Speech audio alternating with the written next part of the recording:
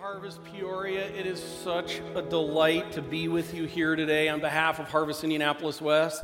Howdy. We love Midwest people, and it doesn't get more brave and more Midwest than what's going on outside right now. And we are just totally honored to be with you here. As Tim mentioned, we've got Brock and Erica. We're planting on the south. We've got a harvest on the west, a harvest on the north. We are conquering Indianapolis. And we are just excited about what the Lord is doing here with you. Not only here, but as you are planting churches. And may God be glorified in it all. Just a quick word. I want to say thank you for just your kindness and your hospitality and allowing us to be here with my wife and Brock and Erica. Your staff is just a lovely staff. Tim and Jonna, we are just very close with them. They're very special people. And I know that you miss your pastor preaching on Sundays. And hang in there. One more Sunday. Put up with me, please. But he is a special guy, and I'm sure you are looking forward to him being back, aren't you? Absolutely. Well, I'd like to begin by asking you, less of us, more of Jesus, by opening your Bibles to Mark chapter 5. Mark chapter 5. And in a day like today, when it is a snowmageddon going on out there, and you've braved it, you are adventuresome people, that's obviously the case. We're going to go on a continued adventure together. And let me just say this. I have one purpose for you today as we dive into God's Word, and it's this. And that you and I would walk out of this service this morning more amazed by Jesus Christ than when we walked in. I mean, that's really it. So today's a perfect day. It's kind of like the snow's out there, the family's together, and we're just going to center on God's Word. We are going to learn more about Jesus, and I'm going to tell you, watch this dude. Jesus is amazing, amazing. Well, Mark chapter 5, we're going to be there here in just a second, and I'm actually continuing the story that I preached here 2 years ago. I'm sure you remember that. I can't even remember what I preached on 2 weeks ago, but 2 years ago, we had gone through, I had the opportunity when Tim was having surgery before, to take you through the crossing of the Sea of Galilee, the end of Mark chapter 4, and when I'm thinking about what are we going to talk about today, I'm like, I know, let's just continue the story. I'm a simple guy, and I just love narrative. I love following Jesus, so that's what we're going to do. We're just going to follow the story and see what's going on. So let me remind us of what's happening here. Mark chapter what comes before chapter 5? Chapter 4, awesome. You guys are with it. Mark chapter 4, if you just take a quick peek there, you'll see at the beginning portion of that, it's the parable of the 4 soils. How many soils? 4 of them. And Jesus talks about these soils. Here are the 4 of them. The first one is the hard heart. The parables, by the way, are stories that teach. The Father sows the Word, sows Jesus Christ. The soils are different kinds of people. The first soil is the hard heart. Basically, the Word of God comes. Christ is, the gospel comes to them, and they're like, no interest. Good for you, not for me. And that's the hard heart. And the next one is the shallow heart. It talks about in the context there, they're one who kind of receives with joy. I'll put it this way. They jump on the Jesus bicycle, and they get riding the Jesus bicycle, and then after a little bit, wham, they get hit with a water balloon of tribulation or persecution because of the word. They get knocked over, they scrape their knee, and they cry, and they say, I never planned to have this happen. I'm out. And they grab their bike and they run home. And Jesus is like, not that, not that. And then the third soil is the crowded heart. By the way, this is so America. We jump on the Jesus bicycle, and then the cares of the world, the attraction of things, the deceitfulness of riches. It's like we're riding along, and it's so beautiful. And then we just get distracted. And the truth of the matter is Jesus is just one other thing that we manage. He is not the thing. He's just one more thing. There's no perseverance. Really, it's just a charade. Jesus is not about that. And Jesus is moving all of this to the fourth soil. And the fourth soil is the rich soil. And picture this. It's like the person where the seed falls in its dark, rich Midwest soil, right? And it's like the seed falls in and the soil receives the seed. And what does the soil do? The soil puts everything of itself into the seed, its nutrients, its moisture. And the seed, the Word, Jesus Christ, begins to grow and begins to penetrate over time, growing and changing, penetrating the soil, shooting out of it, growing this plant, this tree, this whatever it is out of it. But there's growth there. It produces fruit. Its roots are reaching in every area of our lives. And by the way, when you come and you look at a tree, you don't go, look at that dirt. You go, look at that tree, right? But know this, the dirt is putting all of itself into making the tree beautiful and to produce. It's not about you and I. It's about you and I putting into Jesus and letting Him produce. And Jesus is like, I want that. That's what we're talking about. That's what we're looking for. And then we move to the end of Mark chapter 4, 2 years ago. Jesus says, verse 35, on that day. Which day? The day of that teaching. By the way, just a note here. Mark, in the writing of his gospel, does not generally pay that big of attention. In other words, his objective is not to provide a very crisp, clean, chronological order of the telling of Jesus. Listen, he is telling something, and yet when he doesn't tag things together all the time. When he does tag events, pay attention because they matter. And here's one where Jesus says, on that day, and then he says, let's go over to the other side. Which side? The other side. And the story goes on real quickly. They're going along. They did what Jesus said. They hadn't done anything wrong. A storm comes in, tosses the boat. They literally think they're going to die. And when you have professional fishermen in your boat and they think you're going to die, you know it's time to get worried, right? And that's what's happening. And in that time, they come to Jesus. He's asleep in the boat, ministry tired. And they come to him and he goes, don't you care? And we talked about how often is that in our lives. When we look at Christ and things come up and we really respond similarly. And Jesus gets up and that's one moment I don't want to be in that boat. Jesus stands up and he says, Siopa, Pefimoso, it's quiet, be still. And the wind and the waters go still. And then he turns his eyes to the guys. I would be so getting behind Peter at that moment. And he talks with the guys and he says, where is your faith? By the way, he had been talking earlier that day all about what faith looks like and is not to look like. And then the guys in the boat, you can see at the very end of chapter 4, verse 41, they're like asking the right question. Who then is this that even the wind and the sea obey him? Who is this guy?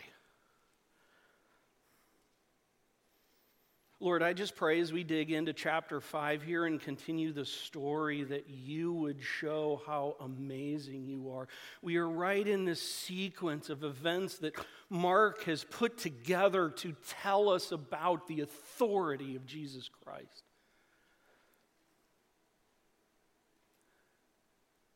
And Lord, sometimes we just get too familiar with you. And I just pray in this next event that happens on the other side that you would stun us, amaze us, awe us, and that we would respond as people amazed. Thank you for this time together. Thank you for the safety of bringing people here this morning. May right now, may we be all about you and your word and what you have to say. All of you, Lord, more of you. In Christ's name we pray, amen. Well, let's get some geographical bearings here, okay?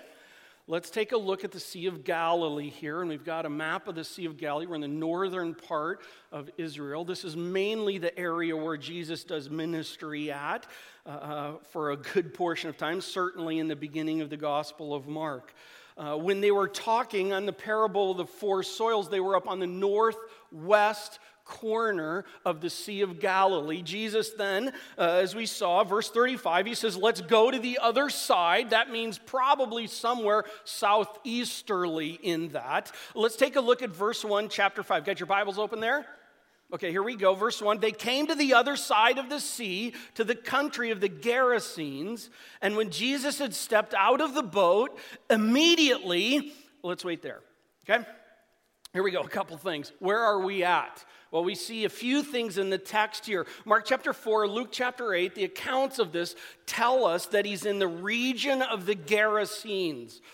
In that territory. In Matthew 8, in that account, it says we're in the area of the Gadarenes. Then if you look later in verse 20, 21, right in verse 20, it says they're in the area of the Decapolis. The Decapolis is this area, as you can see on the screen here. It's the southwestern part. They're somewhere down on the southeastern part of the Sea of Galilee, probably somewhere around the coastal city of Gergesa, or the southeasterly area there, and Gadara. Listen, that's not the issue. Here's the issue. They are in Gentile territory. The Decapolis is Gentile territory. They've gone from Jewish territory to Gentile territory, and this is really one of the first times Jesus is doing some significant ministry in what kind of territory? Gentile territory. Just tag that back. It's important as we go through the story. Number 2, what's the context that precedes their arrival? Well, all of Mark chapter 4 that we talked about, the parable of four soils. Later that day, they get in the boat, they cross. Normally it would take about 2 hours, but with the storm, we don't know how long it took. But we know this, they're on the other side of it, and hear me on this, this is important. It's all the same day. Okay? Just tag that. We'll find more. These are connecting events. Verse 1, they came to the other side of the sea, to the country of the Gerasenes. And when Jesus stepped out of the boat, immediately, like bam, immediately there met him a man out of the tombs, a man with an unclean spirit.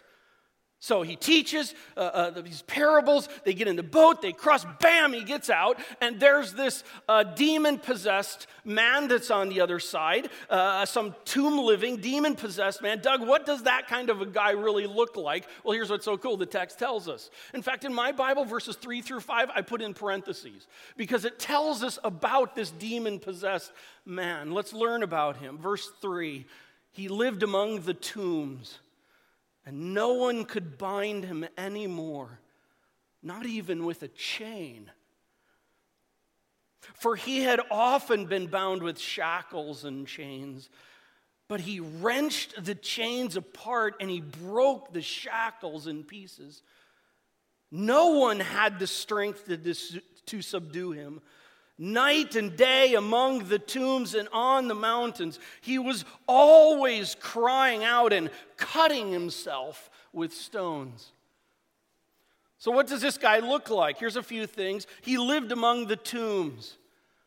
Among the tombs, that's darkness and death. How opposite of God's design is that? He's among the tombs, amongst the darkness and death. Also, he wreaked havoc. He was totally out of human control. Chains and shackles. By the way, why would they chain or shackle this guy? Because he's wreaking havoc on more than just himself. Otherwise, you just let the dude up in the mountains and who cares? But they're chaining him and shackling him, and he's breaking out of that. Also, it talks about this, I'd sum it this way. It is a night and day, literal living hell for this guy. Cutting himself with stones, crying out. Could you imagine being someone around this area, and whenever you get close enough, you hear this up in the mountains? And everybody knew who it was.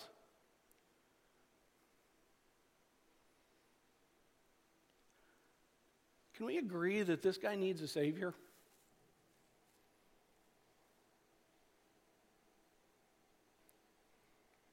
This guy cannot save himself.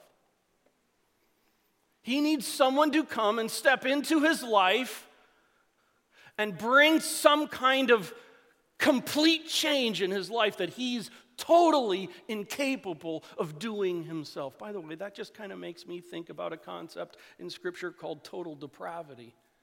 Let's just think about this man's condition here for a little bit. This man's condition is all of our starting condition spiritually with the Lord. In fact, Jeremiah 17:9, the heart is deceitful and desperately sick. Who can understand it? Ephesians chapter 2, verses 1 through 3. By the way, that's the passage that sets up, for by grace you've been saved through faith, and this not of yourselves, a gift of God. Here's what comes before that. And you were dead in your sins upon sins. And you were dead in your sins upon sins, following the course of the world, following the prince of the power of the air, carrying out the desires of the body and mind, and were by nature children of wrath like the rest of mankind. I also think of Romans chapter 3, where it talks about no one is righteous. No, not even one. No one understands. No one seeks God on their own. All have turned aside. No one does good, not even one. There is no fear of God before their eyes. Their throat is an open grave. Isn't that interesting? They use their tongues to deceive. Their mouth is full of curses and bitterness. Their paths are ruin and misery. And the way of peace they have not known. All have sinned and fallen short of the glory of God.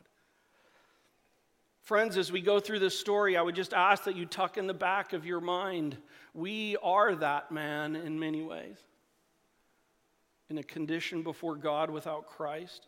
Total depravity plus Satan's deceitful, hunting down, destroying ways. We have no human-derived ability to change it on our own. We cannot change a spiritual problem all on our own. Here in the story, all human attempts have failed. It's been a disaster. It's growing so. And this guy needs a Savior to step into his life. And by the way, so do we. They came to the other side of the sea to the country of the Gerasenes, and when Jesus had stepped out of the boat, immediately there met him out of the tombs a man with an unclean spirit. Jump down to verse 6 where the story continues. And when he saw Jesus from afar, he ran and fell down before Jesus, and crying out with a loud voice, he said, "What have you to do with me, Jesus, Son of the Most High God? I adjure you, I call you by God, do not torment me." For he was saying to him, Jesus was saying to him, very important, "Come out of the man, you unclean spirit." Oh, friends, this is the coolest WWF spiritual smackdown ever. We've got to see what's going on. And the reason I spent the time on the context in this, because what happens? Jesus teaches about faith, and his disciples are there with him. They ask him, "We don't understand what you just said." And he explains it to them. And then Jesus says, "Hey guys, we need to go to the other side." By the way, all accounts, none of them tell the reason why.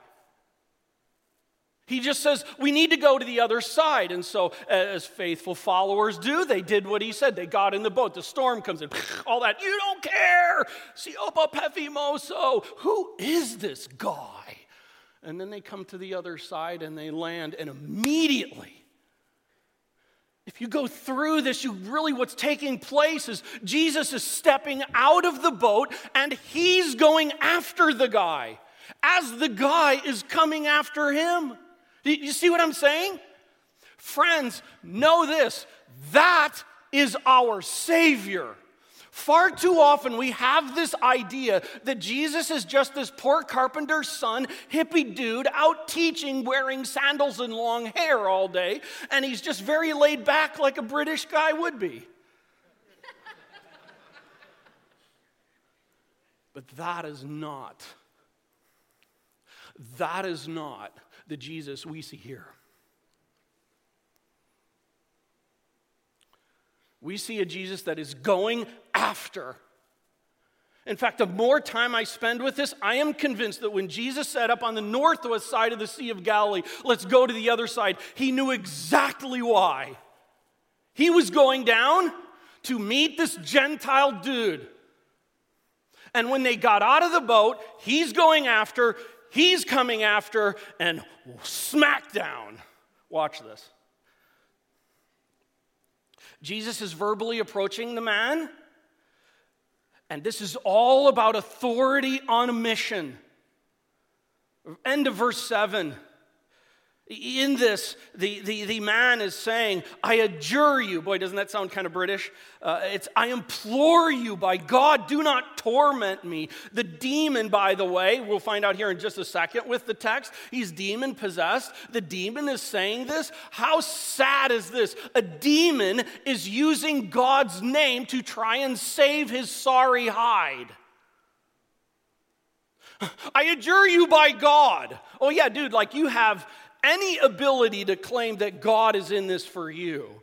But that's what's going on. Jesus is on a mission. He is coming to this guy. There's a spiritual battle going on, friends, that has eternal ramifications. And Jesus is not reactive, he is proactive. That's my Savior. Be encouraged. Be hopeful. The Godhead is not three old men sitting on a Midwestern porch, tea in their hand, half asleep, drool coming out because they're waking up, unaware of what's going on. The Godhead is proactive in coming after us even. By the way, carry that all the way back to the four soils. What does the parable of the four soils say? The father, the farmer, is the one who sowed the seed. The soil didn't sow the seed. The Godhead sowed the seed. This is our Savior.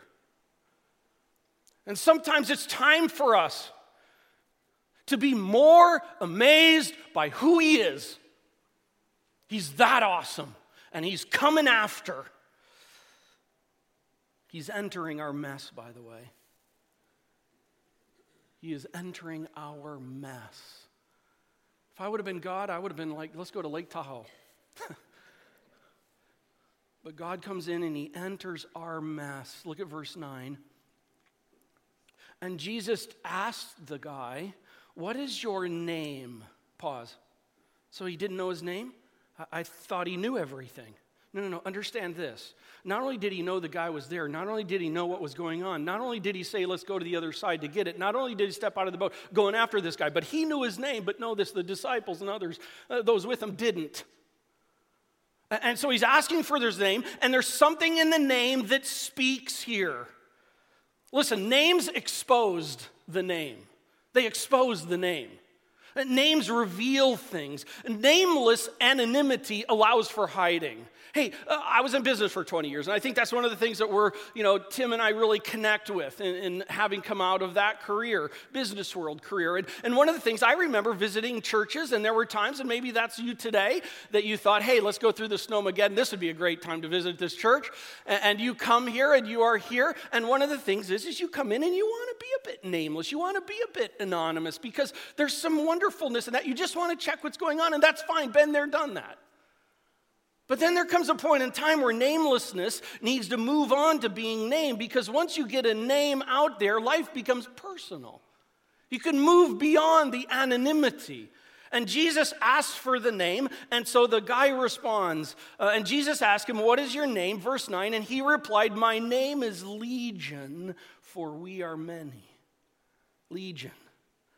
A Roman legion comprised up to 6,000 men. Literally, the translation here would be, many are we. Here's what's going on. This man is a host of thousands of demons. That's what's happening here. That's what's going on in the whole situation.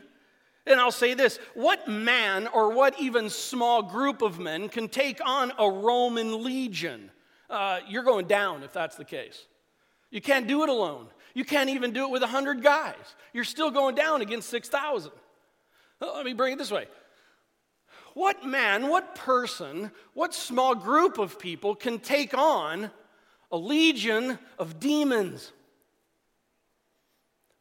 you're going to lose. Who can take on a legion of demons? Who can take on a legion of demons? Let's keep reading. Verse 9, and he asked him, what is your name? He replied, my name is Legion, for me are many. Verse 10, and he begged him earnestly to Jesus not to send them out of the country. We'll keep going. Verse 11, now a great herd of pigs. Why would there be pigs? That's right, we're in Gentile territory. Okay? And he begged him earnestly not to send them out of the country. Now a great herd of pigs was feeding there on the hillside, and they, plural, the demons, the legion, begged Jesus, saying, send us to the pigs, let us enter them. You need to underline this next statement, verse 13. So Jesus gave them permission. Are you with me on this? He gave thousands of demons permission. What does that tell you? Authority. Jesus has authority over the many. So he gave them permission, and the unclean spirits came out, entered the pigs and the herd, numbering about how many? How many? 2,000, rushed down the steep bank into the sea, drowned in the sea. Well, there's a part of this that's hilarious, unless you're the owner, right? Let's take a look. Jesus steps out of the boat. He's going after the guy. The guy's coming after him. You got this smackdown going on. And then, what are you going to do with us? What are you going to do with us? Into the pigs, into the pigs. Essentially, Jesus gives them permission. Get out of here. And what does thousands of demons do when Jesus tells them what to do? They leave. By the way, why didn't Jesus just send them to eternal damnation at this time? Answer, because it's not time, but that time is coming. But he sends 2,000 pigs off the cliff. Pigs can fly. That's supposed to be a joke. And that's the event. And that's the event. But the story does not stop here. There's two responses. The story goes on and tells about two kinds of responses to this whole event of Jesus and his authority. Response number one is this: please leave. Jesus, please leave. Verse 14, the herdsmen fled. The herdsmen, they were essentially the employees of the owner caring over these hogs. It was their responsibility to take care of them. And if anything bad happened, their neck was on the chopping block. So they're scared, they run off. The herdsmen fled and told it in the city and in the country. And while they're doing that, I think is the idea, people came to see what it was that happened. What happened? Verse 15, and they came to Jesus, and they saw the demon-possessed man. And notice how Mark puts in here, the one that had the legion, just in case we get him confused. Okay, like, it's really important you understand this. The people are coming, they're seeing the demon-possessed man. I mean, the demon-possessed man we were just talking about that lives up in the hills, crying, ah, all the time, shackled, breaking those, that guy. Look at this. They came, and what did they see? They saw him sitting there, clothed and in his right mind. And they were afraid. And those who had seen it described it to them, what had happened to the demon-possessed man and to the pigs. I don't know. I'm just really interested to know if that was part of the disciples. Like someone comes up, in a crowd, like, what just happened? And the disciples are like, I got to tell you this. This is crazy. This is what happened. Verse 17, and so what do they do with all this? The demon man is sitting there. That was not normal. Clothed, that was not normal. In his right mind, that was not normal. How do they respond? Verse 17, and they began to beg Jesus to depart from their region. Loved ones, Jesus Christ is a disturbing presence. Jesus Christ is a disturbing presence. He was in the storm that happened at the end of Mark 4, and he is here now in this whole event. Why did the people want Jesus to leave? Well, I think there's a couple good reasons for that. Number one is fear. The fear that they were experiencing. I mean, think about it. It's like, well, who can do this? We've known this guy up in the mountains causing havoc for years or however long this has been. And we know this guy well, and now we see him sitting there clothed in his right mind. I am telling you, folks, something just crazy spiritual power, something just happened here, right? And that is an uncomfortable place to be. How do you process that? And in the reality of them processing that, for some people it's like, please just go away. The disciples kind of responded that way in the storm. Jesus, don't you care? And then they're like, who is this guy? And here again, the same thing has happened. People are like, I don't know what to do with this. Please leave. Fear is a driving force here. The second thing is asset loss. Asset loss. Jesus just destroyed how many hogs? 2,000. Now think about that. That's lost business. That's lost assets. That's lost investment. That's lost livelihood. That's lost stuff. A lot of stuff. I'm not a farmer, but we have a few that are in our church. I'm sure some of you are around here as well. And I asked a couple of our guys, said, just give me a round number. What's a hog cost? And so what I was told is the round number would be right around $500. Okay, that's a nice number to work with. 500 times 2,000. Let's see how many zeros carried 2 times. How much money is that? That's $1 million. $1 million just went flying off of the cliff. Back in the day with my business, had someone destroyed $1 million of inventory, I'm just going to tell you right here, straight up with you, I would not have been happy. Right? And so there's a part of this that we can understand to a certain point. $1 million just went off. And friends, I will say this. It is understandable why people get stuck in fear of the disturbing presence of Jesus. And if you are at that place, it's understandable. And sometimes there's a reaction for people just to say, leave, I just want to get away from this. Good for you, but not for me. Boy, does that not sound like soil number one? Friends, I'm telling you, all this comes tied back. Please leave, friends. Stuck in the horizontal leads to blindness in the vertical. Stuck in the horizontal leads to blindness of the vertical. Yes, they lost $1 million. But know this, they just are about to lose the opportunity to spend time with the Colossians 1 creator of all things. They just lost $1 million, yes. They just lost a whole lot of stuff, yes. But hear me, friends. The storms of life and the stuff of life are tools by our God to help us see Him, understand Him, minister for Him, and to give Him glory. And how often we hold them as our stuff. No, it's my circumstances. No, it's my stuff.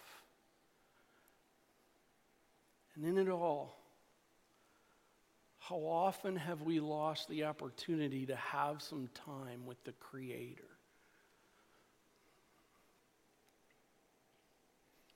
And I would just ask, might this be you? Or you have been at a place where it's like, Jesus, you're a disturbing presence. You're messing with my life. You're messing with my stuff. Please leave. Might that be you? I just want to lovingly say this. I really think I can understand. I think we all can understand for that because Jesus Christ is a disturbing presence because of the authority of who He is. But hear me, friends, don't push away the Creator. Don't push away the Savior. Don't push away the one who has the authority that has entered our mess to redeem. Don't miss it. By the way, there's something else in this. Verse 18. As Jesus was getting into the boat. Whoa. You go and read the other accounts of this in the other Gospels, and they're even more clear. Here's the deal. They've been up on the northwest corner. Jesus has done the teaching of the parable. He says, let's go to the other side. He doesn't tell why, but he's on a mission. They cross, the storm comes up. Oh, we're going to die. Don't you care? I'm in control. They get to the other side. Jesus steps out of the boat. He's going for this man. This demon man comes down. He casts the demons out. Oink, oink, oink, oink. He's there. Everybody's stunned. People are coming in like, what just went down? And some of the people begged him, please just leave us. And what does he do? He gets back into the boat and he leaves. Warning. Jesus doesn't stay where he's not wanted. I think you know what I'm talking about here.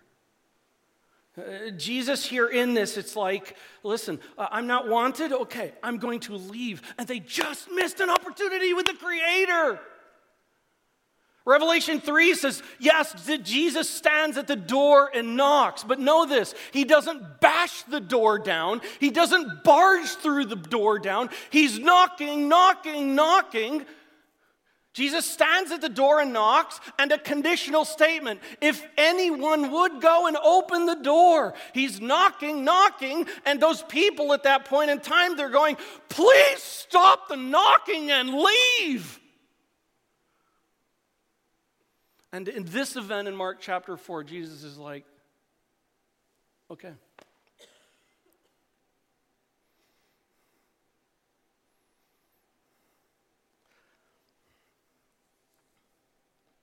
Second response, please, may I be with you. Please, may I be with you. By the way, friends, I just want to make this note on the last statement. I am not talking about losing your salvation. It's not what we're talking about. We're talking about have you asked the Redeemer in. Okay? Response number 2, please may I be with you. Verse 18.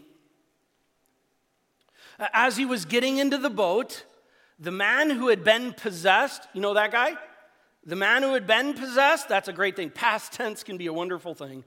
He had been possessed with demons, begged Jesus that he might be with him.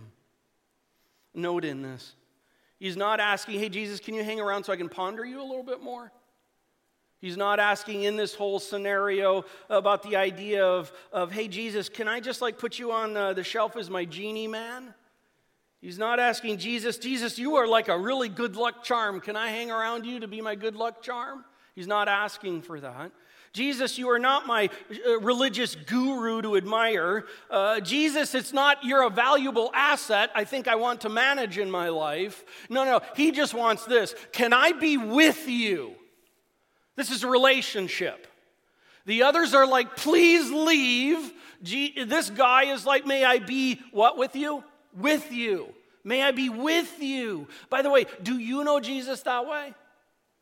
Not knowledge about, not information about, but in relationship with. By the way, God in the very beginning created Adam and Eve, and God was with them. You go to the end of the story of the Bible, to Revelation, and it tells us in chapter 21 that God will reside with his people, with them. It started out with, it ended with, and Jesus here is coming to be with us to take care of the problem of sin so that we can be with him.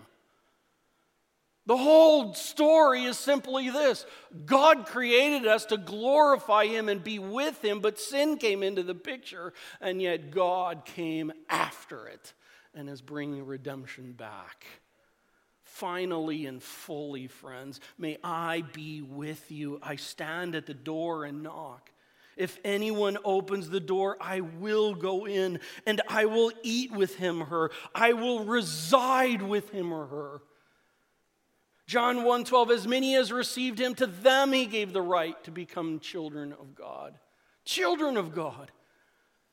Not friends, not just distant acquaintances, but children. How much more with can that be? And then Mark 4, verse 20, the fourth soil, but those that are sown on the good soil are the ones who hear the word, receive it, and bear fruit. Bearing fruit is a with reality. Amazed by Jesus' people want to be with Jesus. And before I close up here, I would just suggest this. How amazed you are with Jesus tells you how much you want to be with Jesus. If you're not very amazed by Jesus,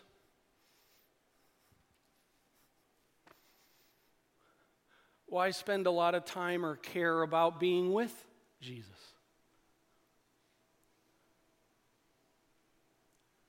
But people who are amazed with Jesus want to be with Jesus.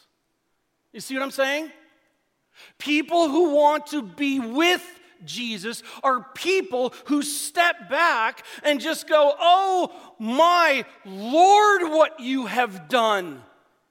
You have redeemed me. You have positioned me, Ephesians chapter 2. You have saved me. I can be with you. People that are amazed want to be with. People that are not very amazed, sure, I'll be with. In direct correlation to my amazement with him. Are you amazed with Jesus? No, let me almost restate that. Are you stunned by Jesus? Or so familiar that you've lost the amazement? Very transparently, sometimes I'm so familiar that I've lost the amazement.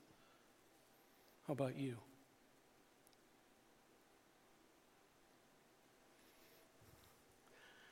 The story goes on, verse 19. And he did not permit him to do that. I could go into a whole talk about, not everyone's called to vocational ministry.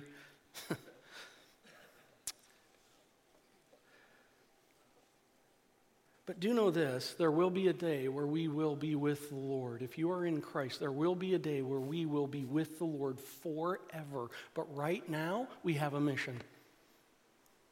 Look what Jesus tells this guy, and he did not permit him, but said to him, go home to your friends, tell them how much the Lord has done for you, and how he has had mercy on you. And he went away. And sure enough, he began to proclaim in the Decapolis. By the way, Decapolis is a region of 10 cities, not just in one city, but in the whole region of the Decapolis, how much Jesus had done for him, and everyone marveled. Something for you to consider, theologians. Might this have been the first Gentile missionary? Might this have been one of the first Gentile missionaries sent out by Jesus to go and tell?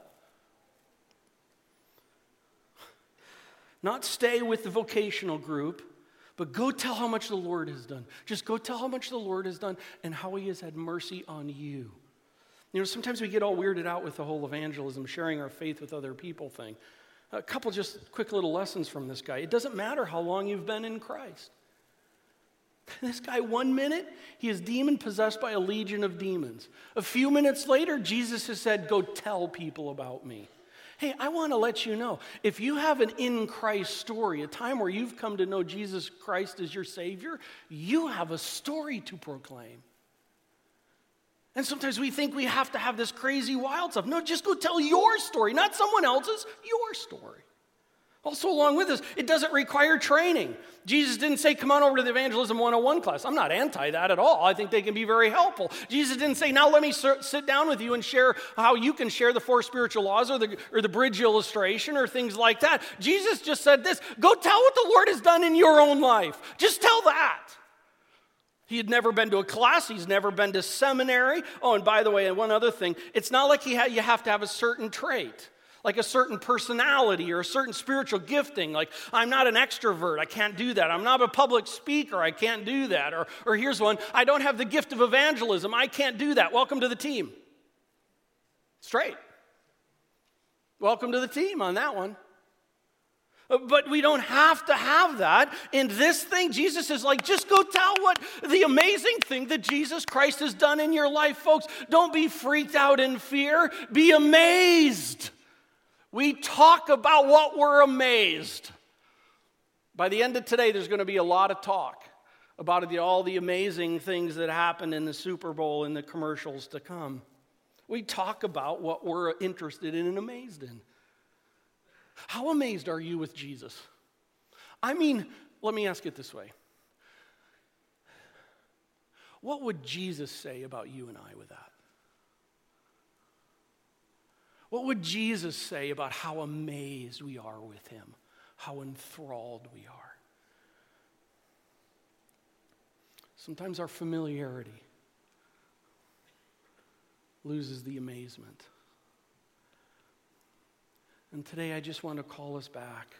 Oh, friends, this is our Savior. Booyah. This is our Savior. On a mission. Entering our mess. Redeeming people. Giving us a mission. Oh, might we be more amazed. Oh, might I be more amazed in Jesus Christ.